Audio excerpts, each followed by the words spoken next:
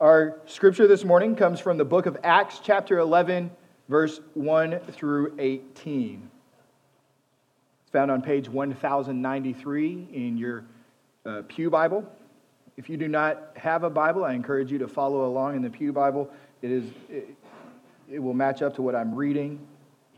But that's one of the great things about the Protestant Reformation 500 years ago, is that it brought our ability to have Scripture and to read it for ourselves to see exactly what God wrote down instead of trusting the person up here.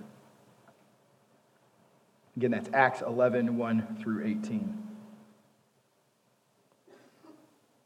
It is written, Now the apostles and the brothers who were throughout Judea heard that the Gentiles also had received the word of God. So when Peter went up to Jerusalem, the circumcision party criticized him, saying, You went to uncircumcised men and ate with them? But Peter began and explained it to them in order. I was in the city of Joppa praying, and in a trance I saw a vision, something like a great sheet descending, being let down from heaven by its four corners, and it came down to me. Looking at it closely, I observed animals and beasts of prey, and reptiles and birds of the air. And I heard a voice saying to me, Rise, Peter, kill and eat. But I said, By no means, Lord, for nothing common or unclean has ever entered my mouth. But the voice answered a second time from heaven, What God has made clean, do not call common. This happened 3 times, and all was drawn up again into heaven. And behold, at that very moment, 3 men arrived at the house in which we were sent to me from Caesarea. And the Spirit told me to go with them, making no distinction. These 6 brothers also accompanied me, and we entered the man's house. And he told us how he had seen the angel stand in his house and say, Send to Joppa and bring Simon, who is called Peter. He will declare to you a message by which you will be saved, you and all your household. As I began to speak, the Holy Spirit fell on them, just as on us at the beginning. And I remembered the word of the Lord, how he said, John baptized with water, but you will be baptized with the Holy Spirit. If then God gave the same gift to them as he gave to us when we believed in the Lord Jesus Christ, who was I that I could stand in God's way? When they heard these things, they fell silent. And they glorified God, saying, Then to the Gentiles also God has granted repentance that leads to life. Here ends the reading of the Word of God. Let us go to God in prayer. O holy God, may the words of my mouth and the meditations of all of our hearts be acceptable in your sight, O God, our rock and our Redeemer. Amen. Now, when first reading this as a pastor of a church, it sounds a bit all too familiar that Peter, who's leading the church in Jerusalem, goes off and begins telling other people the gospel, new, different people, and the church is growing, and he shows back up to his home church, and people are mad at him. Sounds all too familiar. It almost sounds like it continues today in the church, that there's always a group upset with the pastor over something that's being done. But I don't think that's the point of this scripture. It's just to help us not feel bad. But what happens here, we notice, is that news travels fast. It travels really fast. Peter was in Caesarea, and before he even gets back to Jerusalem, the news has spread through Judea and in Jerusalem of what he did with the Gentiles. Now, it's no surprise to us that news travels fast within the church community, is it? Oh, there's some groans. Oh, there's some truth to that, Pastor. Yes, while the scriptures call us not to gossip and to hold our tongue, somehow news still travels fast among our community. And it did in the early church as well. So here is Peter. He had ate with and worshipped with and baptized Gentiles. He went into their home, in which he knew when he walked into Cornelius' home, he says, It is unlawful for Jews to be in a Gentile's house. You know this. Yet he went in anyway because God had told him to and instructed him to. and he was set to tell the gospel message. But here are these Christians in Jerusalem. Scripture calls them the circumcision party, and it's not that kind of party. Circumcision party, they were what Paul calls the Judaizers. They're who he would refer to in his letters as men of James. Those who would require, who believed that in order to be a Christian, a true believer, you must first become truly Jewish. And then you can become a Christian. That what was required was not only circumcision, but a strict following of dietary laws and restrictions as well. Following the festivals, everything in the Old Testament first, and then you can become a Christian. And so the circumcision party, those within the church, confronted and challenged Peter upon his arrival back in Jerusalem. They were none too happy to hear that Peter was running off with Gentiles, baptizing them in the name of the Father, the Son, and the Holy Spirit, as he had been commissioned by Jesus.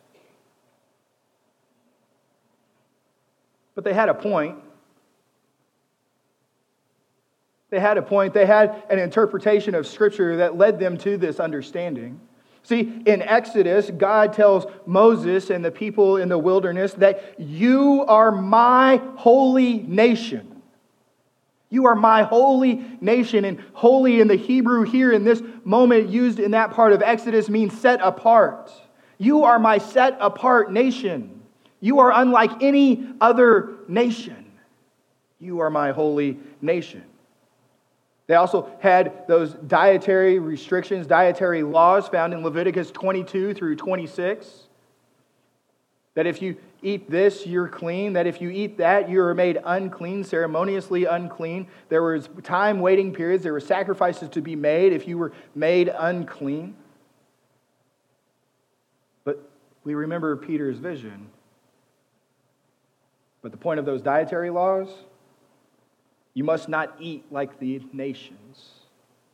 Because again, you are my holy nation. You are set apart. One of the things that set them apart was their dietary laws. And then we can even go into Deuteronomy, another book of Moses, in chapter 7, verses 1 through 5. It's talking about marriage and joining together. And it comes down to this: do not be joined to them. This is one of the reasons there was such disdain towards Samaritans, because Jewish people had joined in marriage with another nation, another ethnicity, another race. But here it is in Deuteronomy, do not be joined to them. And the circumcision party is looking at Peter saying, you went in their house, you fellowshiped with them. You told them the gospel and you baptized them, making them brothers and sisters in Christ. We are now joined to them, and God says, do not join to them. Peter heard this challenge. But even Peter struggled with this understanding that the gospel of Jesus Christ is for everyone. Even after this run-in with the circumcision party, it wouldn't be the last one that he would encounter. Paul would record another one in Antioch when he writes to the church in Galatia. In chapter 2, verse 11 through 14, he writes, but when Cephas, that's Peter, came to Antioch, I opposed him to his face, because he stood condemned. For before certain men came from James, he was eating with the Gentiles.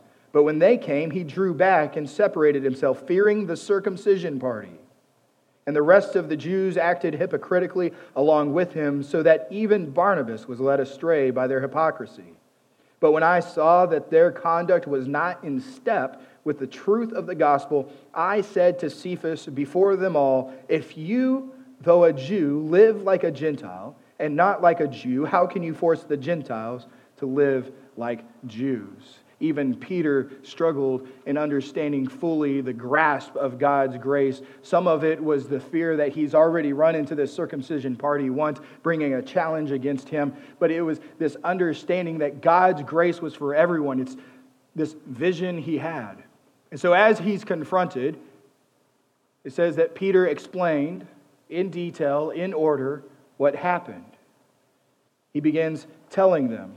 He says the Gentiles received the same gospel and the same Spirit we received on Pentecost. How could I stand in God's way? So Peter says he was directed by God to do exactly what he did when he was at Cornelius' house. He says first he saw a divine vision. He was in a trance and he saw that sheet come down with all kinds of animals, and then he heard a divine voice telling him that all was made clean. And then Peter receives a divine instruction to go with the men who are coming to call for him and to go share the gospel in the house in which he's led. And then when Peter follows everything God has directed him, Peter sees a divine manifestation of God's grace poured out on the Gentiles. The Holy Spirit descended upon them and they spoke in tongues. And we can go back and we can see that in chapter 10 that when that happens, he says, who am I to stand in God's, to keep water, the baptism of water from these people? And so then they were baptized and then they were brought into the fold of the faith. And as Peter declares this, it proves Gentiles now belong to the family of God.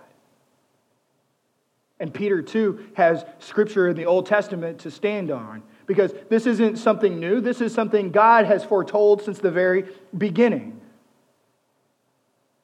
Since the very beginning, that the gospel, that salvation would be for all the people. See, as he encountered Abram in Genesis 12, chapter 12, verses 1 through 3, he says, "Now the Lord said to Abram, go from your country and your kindred and your father's house to the land that I will show you, and I will make of you a great nation, and I will bless you and make your name great, so that you will be a blessing. I will bless those who bless you, and him who dishonors you I will curse, and in you all the families of the earth shall be blessed." And in you all the families of the earth shall be blessed. This is why Matthew records the genealogy at the very beginning of his gospel, so that we can trace back the lineage of Jesus, of his mother Mary, all the way back to Abraham. And that it would be through his lineage, through Jesus Christ, in which all the world would be blessed. Because until that point, we had to earn our own salvation. We had to get right with God ourselves. And through Abraham and his family, and through Jesus Christ alone, we are blessed with salvation, because as Pastor Chris taught us, he was a substitute who atoned for our sins, making us right with God. That's the blessing that came from Abram's family. The psalmist would write the 87th Psalm and say, "On the holy mount stands the city he founded. The Lord loves the gates of Zion more than all the dwelling places of Jacob. Glorious things of you are spoken, O city of God. Among those who know me, I mention Rahab and Babylon. Behold, Philistia and Tyre with Cush. This one was born there," they say. "And of Zion it shall be said, this one and that one were born in her. For the Most High himself will establish her. The Lord records as he registers the peoples, this one was born here." God himself records and registers us upon our spiritual birth, saying we are born of the kingdom of heaven. And then the great prophet Isaiah, as it's revealed to him about the servant and the Messiah in the 49th chapter, God says, "It is too light a thing that you should be my servant to raise up the tribes of Jacob and to bring back the preserved of Israel. I will make you as a light for the nations, that my salvation may reach to the ends of the earth." They've had the scriptures the entire time pointing that salvation would be available for the entire world. That there would be neither Jew nor Greek, slave nor free, male nor female, but that the gospel was available for all. And when Peter explains exactly what happened there in Caesarea, they can't but help themselves glorify God by saying this in verse 18. Then to the Gentiles also God has granted repentance that leads to life. And what we see in all of this encounter of Peter and the expansion of the gospel, where we see that the gospel is for everyone, that Jesus Christ is good news for everyone, we see not only an enlarging of who's included and the gospel is made available to, but we also see a required change in attitude for those who are in Christ Jesus. We see a required change in attitude. See, our attitude towards the world, to those who don't know God, haven't heard the good news of Jesus Christ, is supremely important. Our attitude to the world is supremely important. This is the whole thrust of the book of Jonah. Jonah, it's about grace and mercy. Jonah is called as the prophet to go to Nineveh to call them to repentance so that they might receive grace and mercy from God. And Jonah does not want to go. Why? Because he doesn't like them. Because he doesn't want them to have the grace. Because he doesn't want to go to Nineveh because it's not the place for him. Those Ninevites are evil, awful people that don't deserve anything from God. And so he runs away. And you know what God thinks of his own will and his own prejudice against the Ninevites? Well, he shows them. He throws them in the belly of a great fish. And yet, still, when he emerges from the great fish and he goes to Nineveh and he tells them to repent, and they do, he's upset. Why? Because they got God's grace. He was upset. They got God's grace. For those of us in Christ Jesus, there is no basis for discrimination of any kind. The gospel is for everyone, even us. Which means no one is beyond God's grace. Not even our worst enemy in our entire lives is beyond the grace of God. And we celebrate it. And we shout and sing, hallelujah. Glory, glory, hallelujah. And then it actually happens. And like Jonah, we get upset. We love the grace and forgiveness when it's for us and people we like. We get upset. We get bent out of shape when we see our enemies and those who aren't like us receive grace when we think they deserve punishment. It's quite infuriating when those we believe deserve some punishment get grace, isn't it? But isn't that exactly what we got? We deserve punishment, and yet we still got grace. See, Paul tells the truth when he writes the letter to the Romans in the 5th chapter, verse 8. And he says, while we were yet sinners, and you can stop reading right there. While we were yet sinners, while we were in no position to demand anything of God, while we were in no position to tell God what to do with us, Christ died for us, proving God's love. This is the good news. But we couldn't demand it of God. What we deserved, as Paul writes, as the Bible clearly explains, is death. For the wages of sin is death. And yet here we are among the redeemed.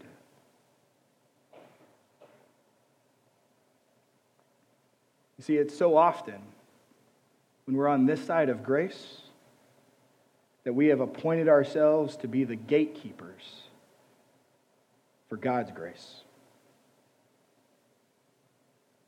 And nowhere in Scripture are we called to be gatekeepers of grace. We are called to be the light of Christ to the world. We are called as the body of Christ to be present in the world. We are called to be ambassadors to the good news of Jesus Christ. We are called to be witnesses to his resurrection and his salvation through his atoning work on the cross. But we are not called to be gatekeepers. The Apostle James writes in the 2nd chapter of his letter so clearly, "My brothers, show no partiality as you hold the faith in our Lord Jesus Christ, the Lord of glory." And we get it. We understand that for those who are in Christ Jesus, there's neither male nor female, Jew nor Greek, slave nor free. There is no hierarchy in Christ's church. There is no elitism. There is no one better than another. No matter how educated, uneducated you are. No matter how much money or less money you have. No matter your ethnicity, your nationality, no matter your race or your sex, there is no hierarchy or elite status within the church. Merely, Scripture says, there's different gifts doled out by the Spirit. None of them are ranked higher than the other. Simply because we are redeemed does not merit us to have an attitude of prejudice. Because when we have prejudice and discrimination in our hearts and on our lips and in our lives, for a believer, it's an obscenity. It's obscene to be in Christ Jesus and hold prejudices against another of God's created being. Because we know better than the rest exactly what we deserved was punishment and death. And we didn't get it. We got grace. And nobody is beyond the reach and the grace and the love of Christ. That's why we're called to go and share the light, to tell the gospel, to be the ambassadors, to be the witnesses. Because we are the ecclesia. The word found in Acts that we translate from Greek to mean church, but properly translated means people called from the world to God. See, we're still set apart from the world. But what sets us apart is that we have been given what we don't deserve. And we are to live a life full of love for others. For before Jesus was betrayed, as he was there celebrating the Passover feast, he gave them a new commandment in the Gospel of John, that you love others as I have loved you. And even before that, he explained and exhorted to love your enemies, and not only just love them, but pray for them. We sing the songs of our faith with smiles and with gusto that they will know we are Christians by our love. This is the calling of those who are in Christ Jesus. Because the gospel truly is for everyone. And we're set apart by our faith, our repentance, our baptism, our obedience, and our love. Simply because we hold the attitude that the gospel is for everyone does not mean that we still allow sin to be okay in our lives, but that we allow God to convict us, the Holy Spirit to give us power and victory over it, so that we are sanctified daily. Because God calls us from the world to himself. And as it says here, their response in giving God glory was that the Gentiles have been granted repentance that leads to life. That they turn from their old ways, their old world, their own selves, and look only to Christ for all they have.